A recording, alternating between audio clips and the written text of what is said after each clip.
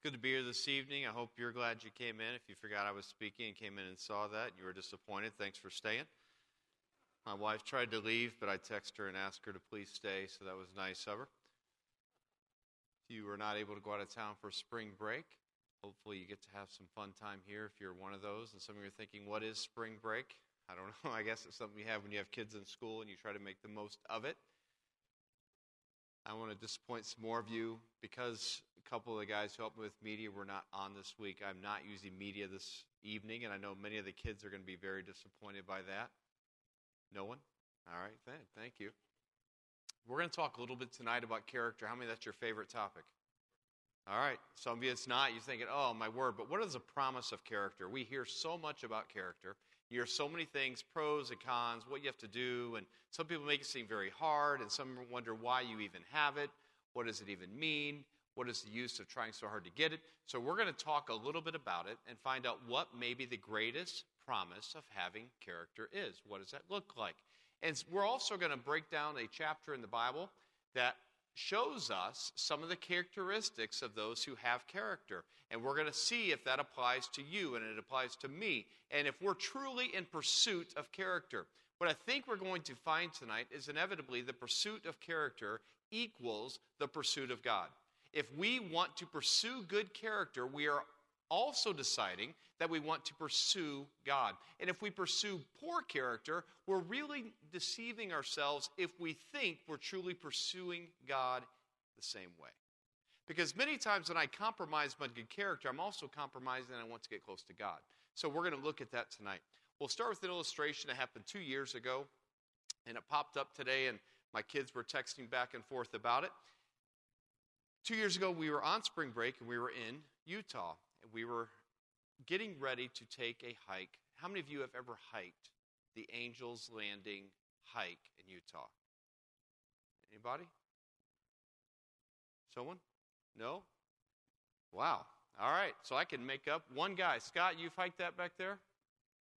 All right. So I was going to say I can embellish as much as I want, but Scott will keep me honest. All right. But the Angels Landing hike. Now, the Angels Landing hike this week, we're going to get ready to do some hiking again this summer in another location. But I looked up, and right now, the scariest hike in the U.S. by, again, several places I looked, was Angels Landing. Now, we didn't know it was going to be like that, and I'm glad we did it. But I thought, to make the experience really good, I don't like to fight crowds, I had this great idea. We're going to drive from our rental home to a bike place outside of the national park, and the next morning before daybreak, we'll go there, we'll get our bikes, we'll get to Angels Landing, because cars can't get in until after sunrise and daybreak. So I thought we'll beat the crowd. So how many people think that's a good idea? I do too. I thought it was a good idea. So we got up very early, but we had got to the bike place, and they were closed. But my foresight is just very impressive. So if any of you want to clap during this for me, feel free. But we got there and had rented the bikes, and they had locked them up. They'd given us paddles. We had locked them up to the bike rack out front, so we unlocked the bikes. Now, I've got my kids regular bikes because they need to learn what it was really like for all of us older people, right? Now, my wife and I got e-bikes. How many people have ever ridden an e-bike?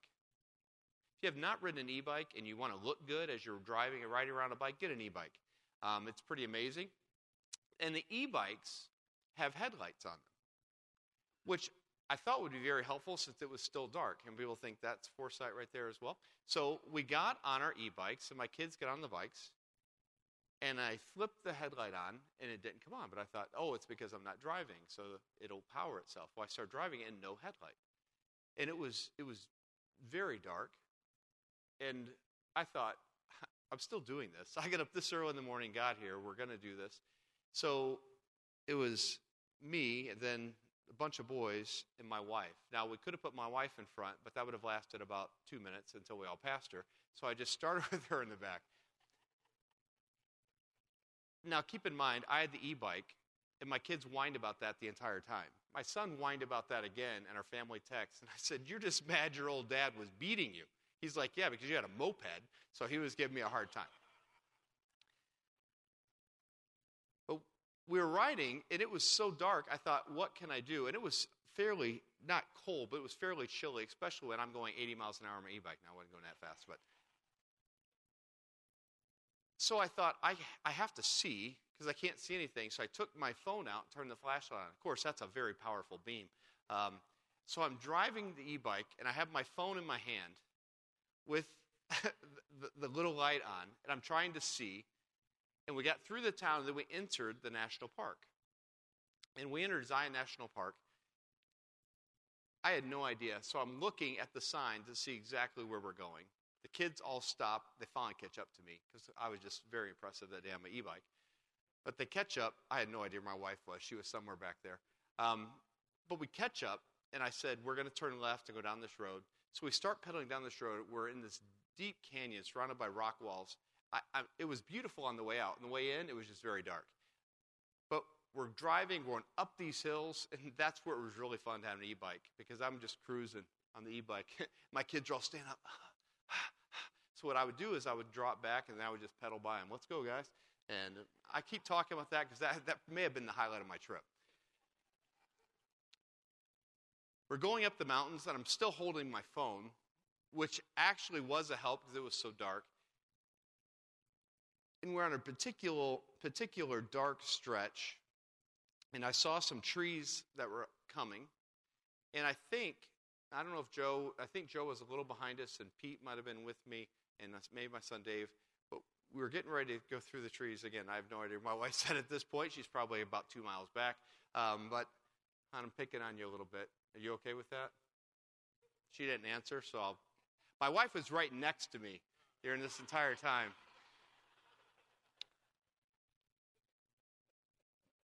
But I'm holding my phone. My hand is numb because it is pretty cold, and I've been holding it up like this for probably 45 minutes or more. And we go down this dark path, similar to this, but about twice as wide as the center aisle. Trees on both sides. It's dead silent. You can't really see much. At this point, you could just see the tops of the stone kind of cliffs on either side. And right as we enter the trees, and we are going fairly fast on our bikes, hold my phone, there explodes the sound. Now, I would do it, but I would embarrass myself. It was a bunch of turkeys roosting in the trees. Now, I didn't even know turkeys nested or roosted in the trees at night, but I guess they do. And I never thought turkeys were particularly loud. But there was a lot of turkeys. It was dead silent. We're in a canyon, and it reverberated off the walls. I almost wrecked my bike. Of course, I would have wrecked my bike holding my phone, because the worst thing that can happen is you break your phone at that time. But I managed to keep all of us upright.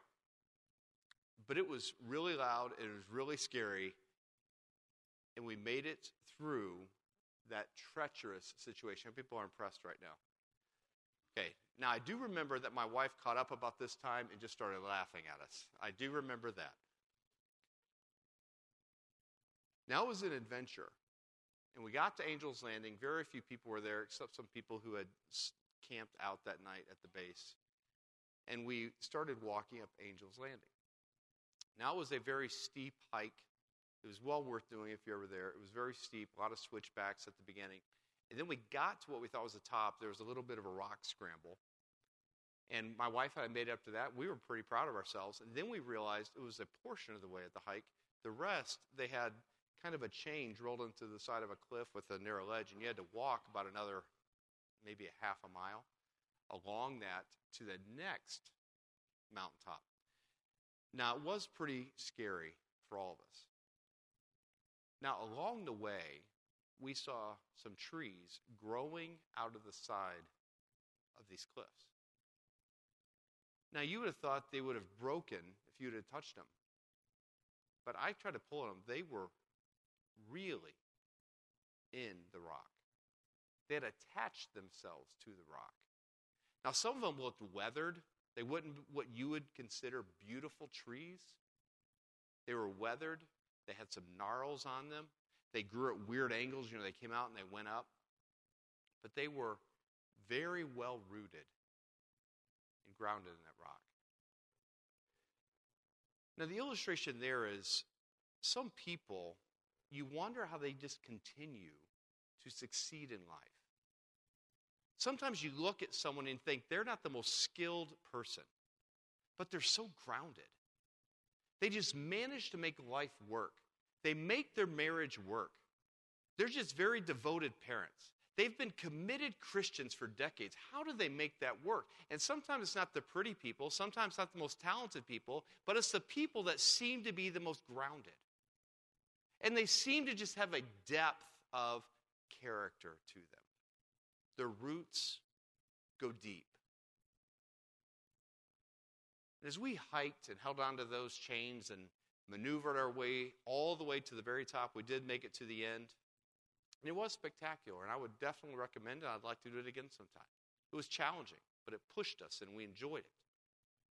I do remember one guy at the top he was a little older than I was, so he was ancient. But he was a little older than I was, and he kept talking about how he was in amazing shape, and he hikes this all the time, and no one could ever keep up with him. And as we were taking pictures and kind of just enjoying the summit view, he left a little early. Well, as we got prepared to head back, my boys said, "Can we go ahead?" Well, they're going to go ahead regardless, so it feels better when I get permission. So I said, "Sure, guys, go ahead." So they were much faster and went ahead. My wife and I worked our way back, and we had no idea how far ahead they were. They ran the whole way down. But this guy who had just, again, trash talk about how amazing shape it was, and he did this all the time. Part of the way down the trail, we came upon him, and he was all bloody and had obviously fallen. So we stopped, and some other people were there. We stopped, and you need help. And they had a guy on a bike had to pull a little gurney kind of up there, and they had to wheel him out. I guess that was their ambulance for what that is there. And as people were asking, "Man, what happened?" He goes, "Well, I do this all the time, and no one's ever passed me. And then these young guys just were running, and I thought I could keep up with them. And so I tried to run too, and then I just fell, and it was so steep, and he had gotten all bloody and banged up." So my wife and I just very quietly removed ourselves from that group and kept walking. We got to the end, and I was like, "Man," my kids were like, "Where have you been?" Like, well, we took our time and said, "Hey, you know that older guy?" "Yeah, man, we blew right by him. He was trying to keep up." So the ambulance that came by, yeah, that was for him. "Oh, let's get out of here." All right, so.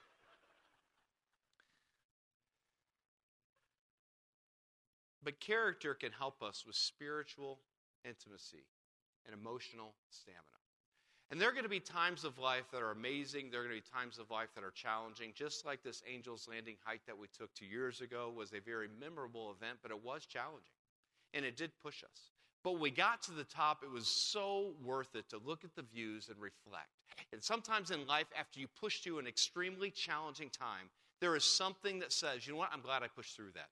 There is a reward that comes with, the gratification that comes with, "You know what, I worked hard for this." And sometimes it's okay to reflect and say, "You know what, I made it through 10 years of marriage, and I'm committed to my spouse, and I've done my best to stay a devoted, faithful Christian." It's okay to take a moment, take in the view, and think, "You know what, I've worked hard for this moment." Because the pursuit of character is equal to the pursuit of God. If you can, open your Bibles to Psalm chapter 15. It just gives some parallels here. I'll read the 5 verses here, and then I'm going to give some thoughts about it. And as you're turning there, if you ever face a crisis, and you ever think, "You know what, Lord, why are you doing this to me?"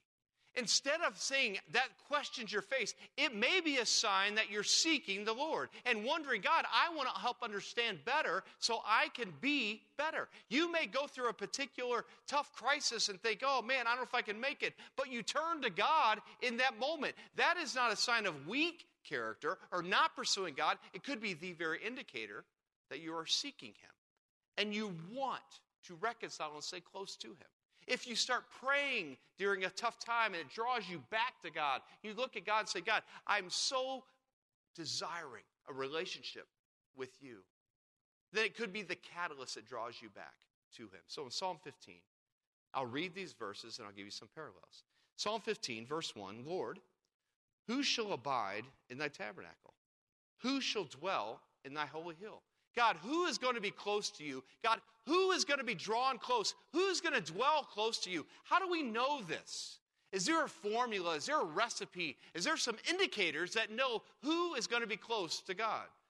Verse 2. He that walketh uprightly. Now let me again pause for a minute. Walking uprightly. Now, we've seen people as they age, sometimes they stoop, and also you've seen people that try to be devious or sneak around. If you've never seen that before, wait till you have kids. They become very good at that. And when you see them sneaking around, they get all hunched over. You ever done this before, playing hide and go seek? Anybody but me? I'm the only one. All right, so you see that? You get kind of hunched over. You think you're getting quiet. Have you ever noticed that when you try to be really quiet, you tend to walk like this? Do you really think that's making you quieter, or do you just look like an idiot at that moment? That's where I've always wondered. You can just walk like this, and you're just as quiet. But no, you always do this, and you pick your foot way up in the air. Now, as you get older, it gets a little closer to the ground because you're not quite as flexible. But you wonder why you do this that way. I find myself doing it. I stop. I hope no one saw that. Let me just walk normal.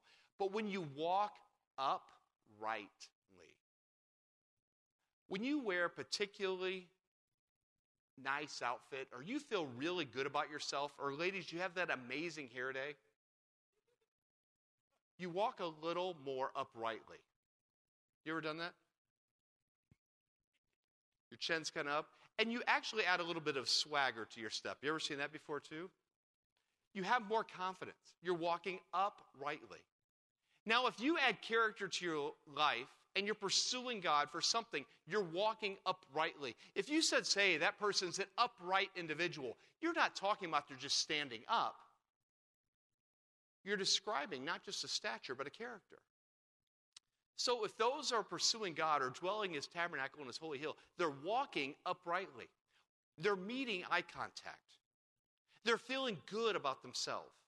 The self-esteem is a reputation you have with yourself. If your self-esteem is dinged right now and it's lowering, it's heading in the wrong direction, if you start to walk uprightly and you don't violate your conscience, and you start making your actions match the identity you want, you'll start walking uprightly. We undermine and sabotage our own self-confidence and our own self-esteem.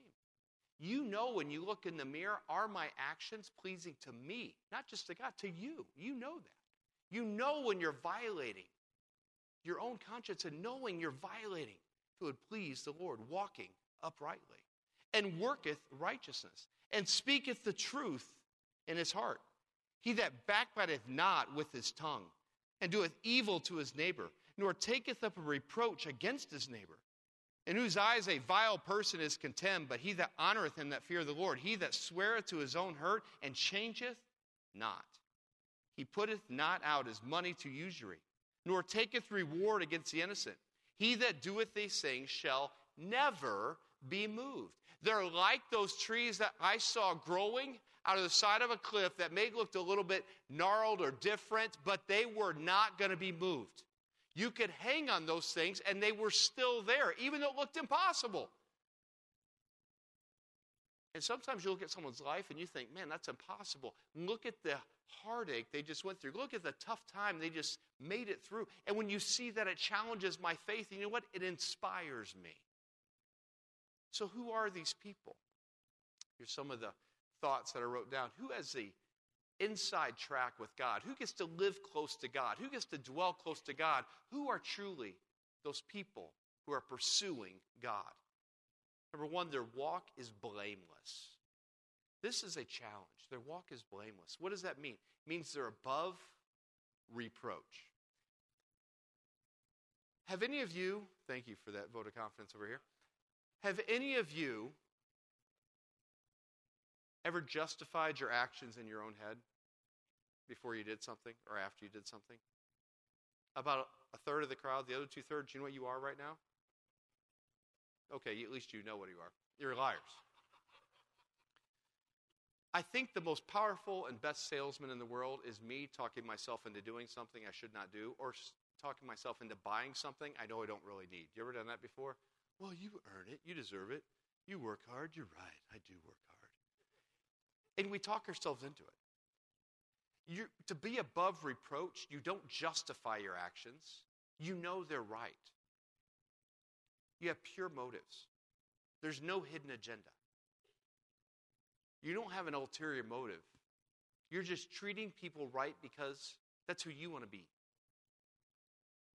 Their walk is blameless. And my guess is, if this is not you, this is a challenge for us we need to embrace and say, I want to be more like that. But also, is there someone right now in your own walk, as you've seen them, you know what, that person over there, their walk is blameless.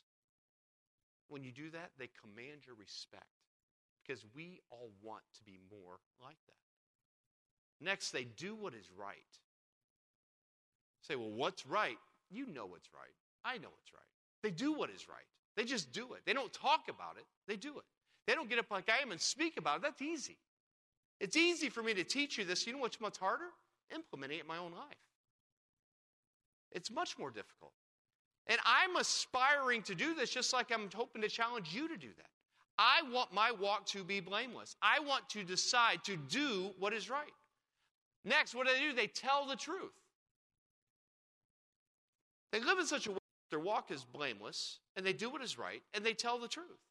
And as they decide to tell the truth, this is uncompromising. This is, I'm going to be honest with myself. I'm going to be honest with my spouse. I'm going to be honest with my friends. I'm going to be honest with my coworkers. I'm not going to live a lie. I'm going to live the truth.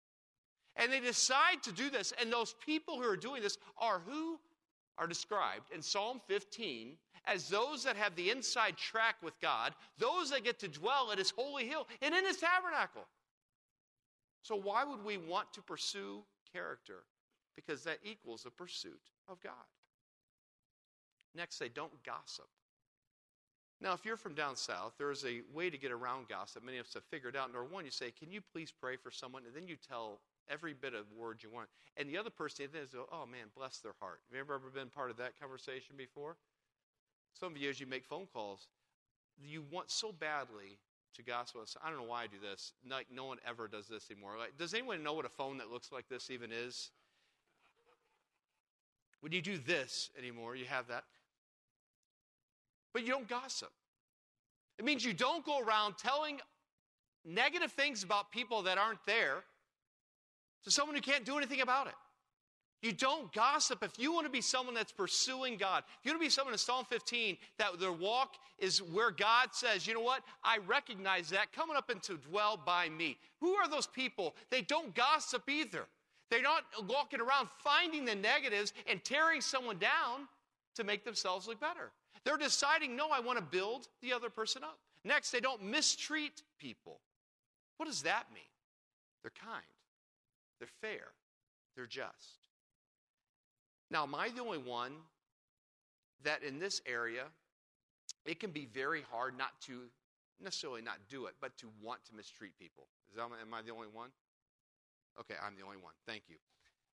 So none of you have ever wanted to mistreat someone as you've been driving this area.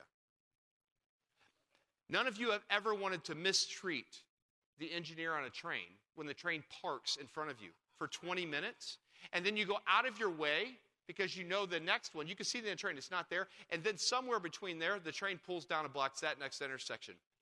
Am I the only one? Okay, about 3 of you. All right.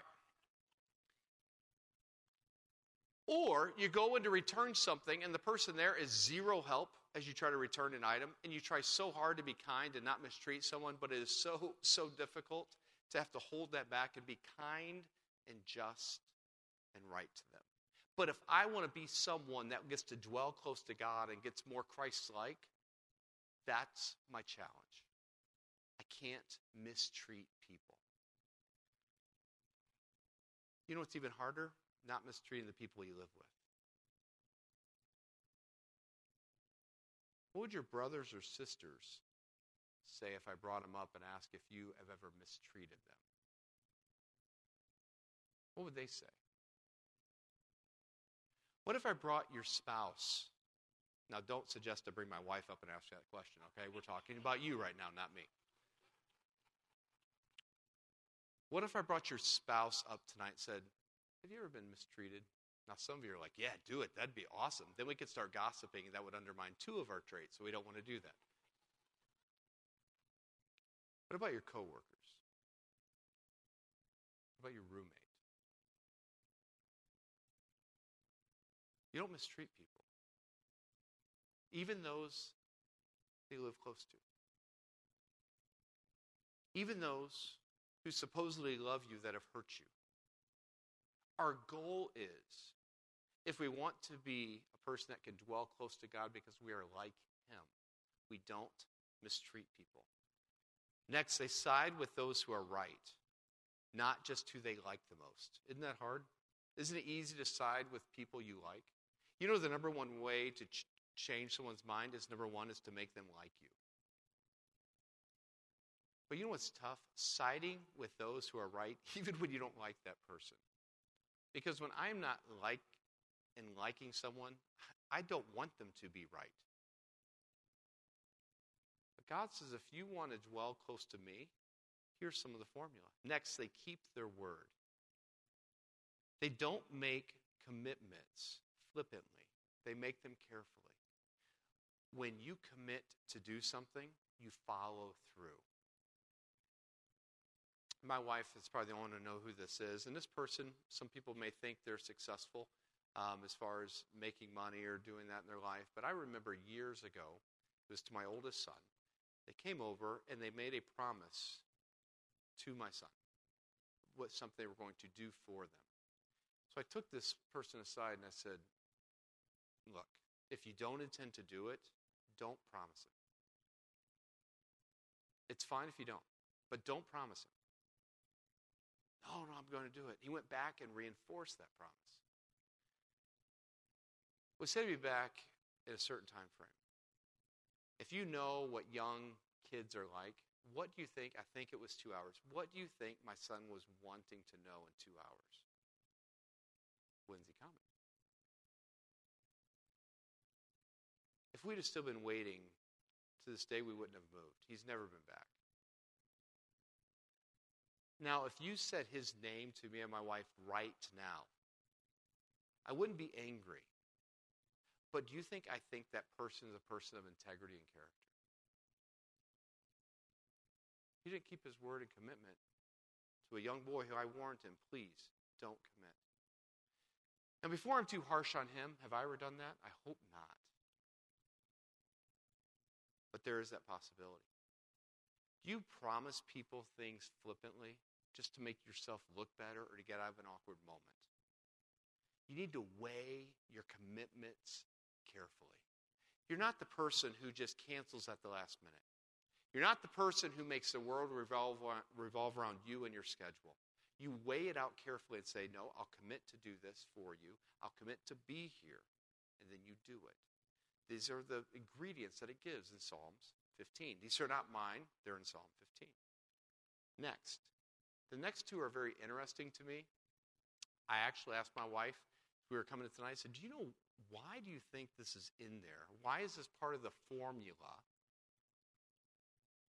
for pursuing character and having that strong depth of character? And she wasn't sure either. And usually she knows the Bible better than I do. That's why I asked her for that answer. But, not number one, but of these last two. They lend money to those in need without interest. Isn't that interesting? I'm not telling you can never charge interest, but when someone's in need, they lend money in need without interest. They just do it to help that person. It's not my list. Some of you are looking at me like, okay, it's not my list. It's like Psalmist of David. I'm guessing that was inspired by God writing the list, so look up and go. Do that. That would be much better than looking at me. When someone's in need, you do what you can to help. If you have the resources to help, you can lend money in need and not charge interest. We'll lose to the next one. They don't take advantage of people or situations in certain situations for financial gain. They don't see someone who, you know what, I can make a buck off that one and then take advantage of that person in that situation for their own financial gain. So when someone's in need, they say, you know what, let me just help that person and not make profit off of it. Second, they don't ever see someone in a need and say, you know what, I'm going to leverage that for my personal financial gain. Am I chastising you if you do that? No, I'm just telling you. In Psalm 15, it says, if you want to dwell close to God and be like him, and God said, hey, come on up. This is one of the requirements that's mentioned in Psalm 15 as the formula to have the character. This is a form of those who have the inside track with God. And I didn't get to make the list. And to be honest with you, I'm still working to make sure I dot every I and cross every T on this list. This is a challenging list. How many people would agree this is a challenging list to live? But this is our goal. This is aspirational. Because so is becoming Christ-like. It's aspirational. It's working towards that goal. You know, 3 elements that are present in every healthy relationship are trust, respect, and communication. Do we have that with God? Do you trust God? Do you have respect for God? Do you communicate with God? If you don't have these 3 ingredients, your relationships will suffer. And this is if it's a spouse, a boyfriend, a girlfriend, a friend, a brother, sister, any of them. You have to have these 3 ingredients. Right now, evaluate your spiritual relationship. Do I have respect, trust, communication? Present, my relationship with God. If our relationship with God is mainly what we can get from him, what does that really say about a relationship, the desire to be close to him? If every time you do a spiritual act, and you say, okay, God, now you owe me. Now you say, I'm not that. Okay, we're more discreet. But we think there's a formula, like an ATM or a vending machine, where if we do certain things and put certain PIN number in or certain money in, and we type a certain code, God's supposed to give us back what we want from it. Is that really pursuing God? Or is that pursuing what you want? Is God supposed to be at our beck and call? Or are we supposed to trust him? Do we really trust God? Do I really trust God? Am I pushing some buttons saying, okay, God, give it up? You know the old school vending machines? I don't even know if they have them anymore. You know the ones that the little spiral and something would drop down the bottom. I remember those right there. I'm really dating myself tonight. Some of you kids are like, how old are you? All right, I'm not that old. Now, let's be honest. Let's ask even a more revealing question. And this does not ever count anymore because these machines are old. How many ever have put money in, pushed a certain thing, and the thing started to spin, and then it caught at the tab at the last minute, and the thing's just hanging right at the end, and you got frustrated and shook that machine until it fell? Anybody? That's like everyone. That's the most participation I've had in anything. All right, so if we're going to talk snacks, we'll get into it. How many have ever done that, and then 2 came out, and you're like, score? Anybody? I think the spirit is moving right now because this is the most excited I've seen many of you for years. But we're never really going to truly know God if we treat him like a vending machine. If you really think you can push a few buttons, do a few acts of service, say I'm going to do this, read your Bible for a little bit, or go make everyone see your appearance at church, or maybe serve in a certain way, and you think, you know what, God, now you're at my beck and call, and you have to do what I want because, hey, God, look what I did for you. That's not really pursuing God. That's adding or pushing a button and throwing something in a menu and saying, God, this is what I ordered. And as much as I wish it were that way, and frankly I do, it's not how it works. We are supposed to pursue God. Think, you know what, God? It's a pleasure to work with you. We're supposed to follow what is mentioned in Psalm 15 so we become better. The purpose of following God is so that I change, not so that he meets my wants. Because as I start to pursue God and I start to follow these spiritual disciplines that God asked me to have, and I find my own character changing, I find I'm the one who's changing the most. What are some of the 2 reasons? I'll give 2 quick illustrations. I'm not going to read. In Matthew 13, verse 11, you do not need to turn there if you're fast. Go ahead. He's speaking to the apostles, and he said, he answered and said unto them, because it is given unto you to know the mysteries of the kingdom of heaven, but to them it is not given. Sometimes those that are really pursuing God, you know what happens? You get a better spiritual understanding. God can open your eyes and your heart to other spiritual truths or other spiritual things that enlighten you and you help to see better and you get better discretion. Have you ever talked to someone that just seems to know the Bible better than you and you think, man, that's cool? A couple weeks ago, I was just crossed paths with a man from India. and I mentioned this in Sunday school meeting, but it was just so refreshing. And we were talking actually about integrity, and we were talking about integrity. I was trying to weave some spirituality into it. I said, do you mind if I just tell you a Bible story that I think illustrates integrity? And went through the whole story of Daniel and the lion's den. I'm not going to go into it, but I know I stopped right when Daniel was put into the lion's den and said they wait until the morning to remove the stone. And then I pivoted and tried to teach something about integrity. The guy said, just stop. He goes, what happened to him? He was so excited to hear what happened. And it's so enjoyable to teach that to him. But it kind of convicted me too, because when's the last time I got that excited? When's the last time I was pursuing the truth of God? Like an unsaved man from India was. When's the last time I got passionate about it? If I truly did, you know, some of the mysteries of the Bible, as the apostles were asking God, can you help us understand? He goes, you know what? I'll explain it to you. I'll explain it to you because you're close to me. Do you want to be close to God and get some of the perks that come with it? Jeremiah 29:13 is the last verse I want to use. It says, and ye shall seek me and find me when you shall search for me with all your heart. I'm just going to mention, some of us tonight have gone through dry periods of our lives. When you feel you're abandoned by God, you can't feel his presence. I'm not going to ask you to raise your hand, but my guess is if I ask any of you, how many of you have ever had a period or a time in your life when you just weren't sure if God even knew you're alive? You couldn't feel his presence, and you were trying. But you will find him. And it said if you seek him, you'll find him. If you seek with all your heart. Now, we don't know the timing, but seek with all your heart. This is the desire. This is more than a haphazard journey through life. I hope God shows himself. This is more than that. This is that passionate, oh, God, I want to make sure, because you really want to find him. This is when you've lost your phone and you want to search for your phone. You ever done that before? Where's my phone? Get in there. Dad, it's not in here. Go look again, right? You're ripping the couch apart. You're crawling underneath everywhere. You're digging your hand. This is another pet peeve. They make the cars where every time you shove your hand really far down between the driver's seat and that, you pull it up, you slice your hand somewhere on some piece of plastic. You ever noticed that before? There is some maniacal designer somewhere that says, we're going to put a sharp piece of plastic. Yeah, let them lose their phone. On the way up, every time.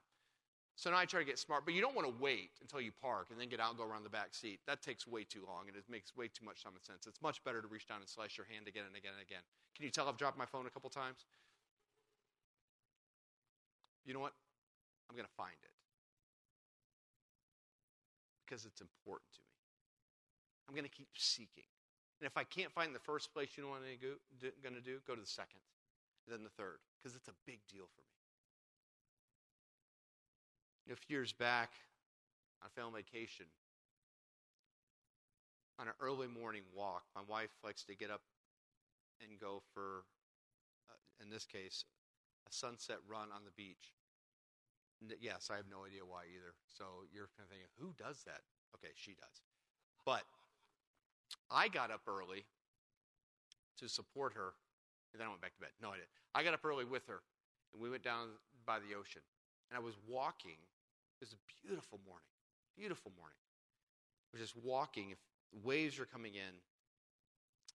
And it seemed so peaceful and so still. And I walked for a long way. She was running, so she was even further ahead.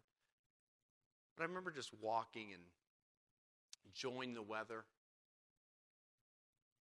Feeling like it was one of those so calm days. I couldn't feel the wind at all. Which was unusual right there at the ocean. I saw the waves coming in. But I remember I got to a certain point thinking I should head back. And I turned to head back, and as I started to walk this way, a few moments I realized I could feel the wind. You know how you hear the whistling kind of by your ears as you're walking into the wind? I said, I didn't feel the wind. I just was walking for several miles this way. I didn't feel it. But as soon as I turned the other way, I felt the wind against my face. And I felt it kind of whistling by my ears. And I was so puzzled. I thought, I guess the wind has been here the whole time.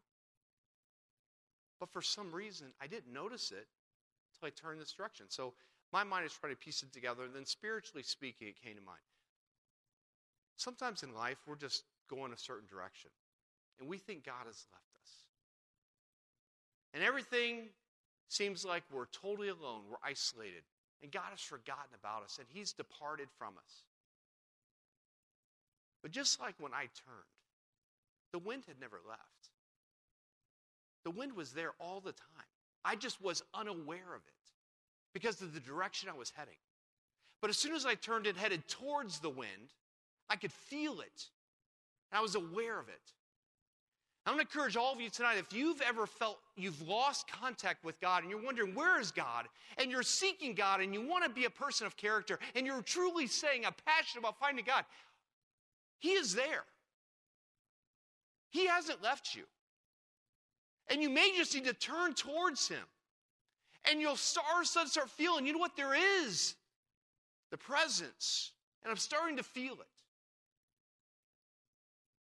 And you'll feel the gentleness wash across your face. And you'll see the evidences of God in your life and your heart. And you'll feel encouraged and stimulated. But all you have to do is turn towards Him. Seek Him with your whole heart. If you do, you will find Him. And if any of you feel like I'm empty, I'm lost, I'm trying so hard. Man, you gave this list from Psalm 15, and man, I'm trying. I'm not saying you're walking the wrong direction even, but man, just turn and face God in whatever direction you're saying. Say, God, I need to feel your presence. And really be open and say, God, I'm seeking you with my whole heart. I'm seeking you. Claim Jeremiah 29:13. Get in front and say, God, this is it. Open to Matthew 13:11 and say, God, I want to understand your word, just like you said to the apostle. I want to be one of those. Open it to Psalm 15 and read that and say, God, I want to implement those into my life. And as you do that, what are you doing? You're turning towards God. And you're going to be aware of His presence. You'll feel it because He's been there all the time. So maybe the greatest promise of character is His presence.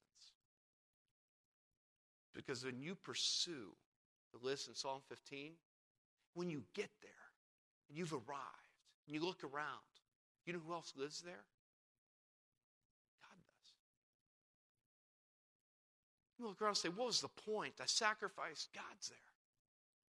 Maybe the greatest reward for pursuing character, for making it through the Christian life, for making sure you live a moral, upright life, for making it sure that you are a person of integrity and you're blameless, you're above reproach, you don't gossip, you treat people right, you do all those things that are so hard for our flesh to do.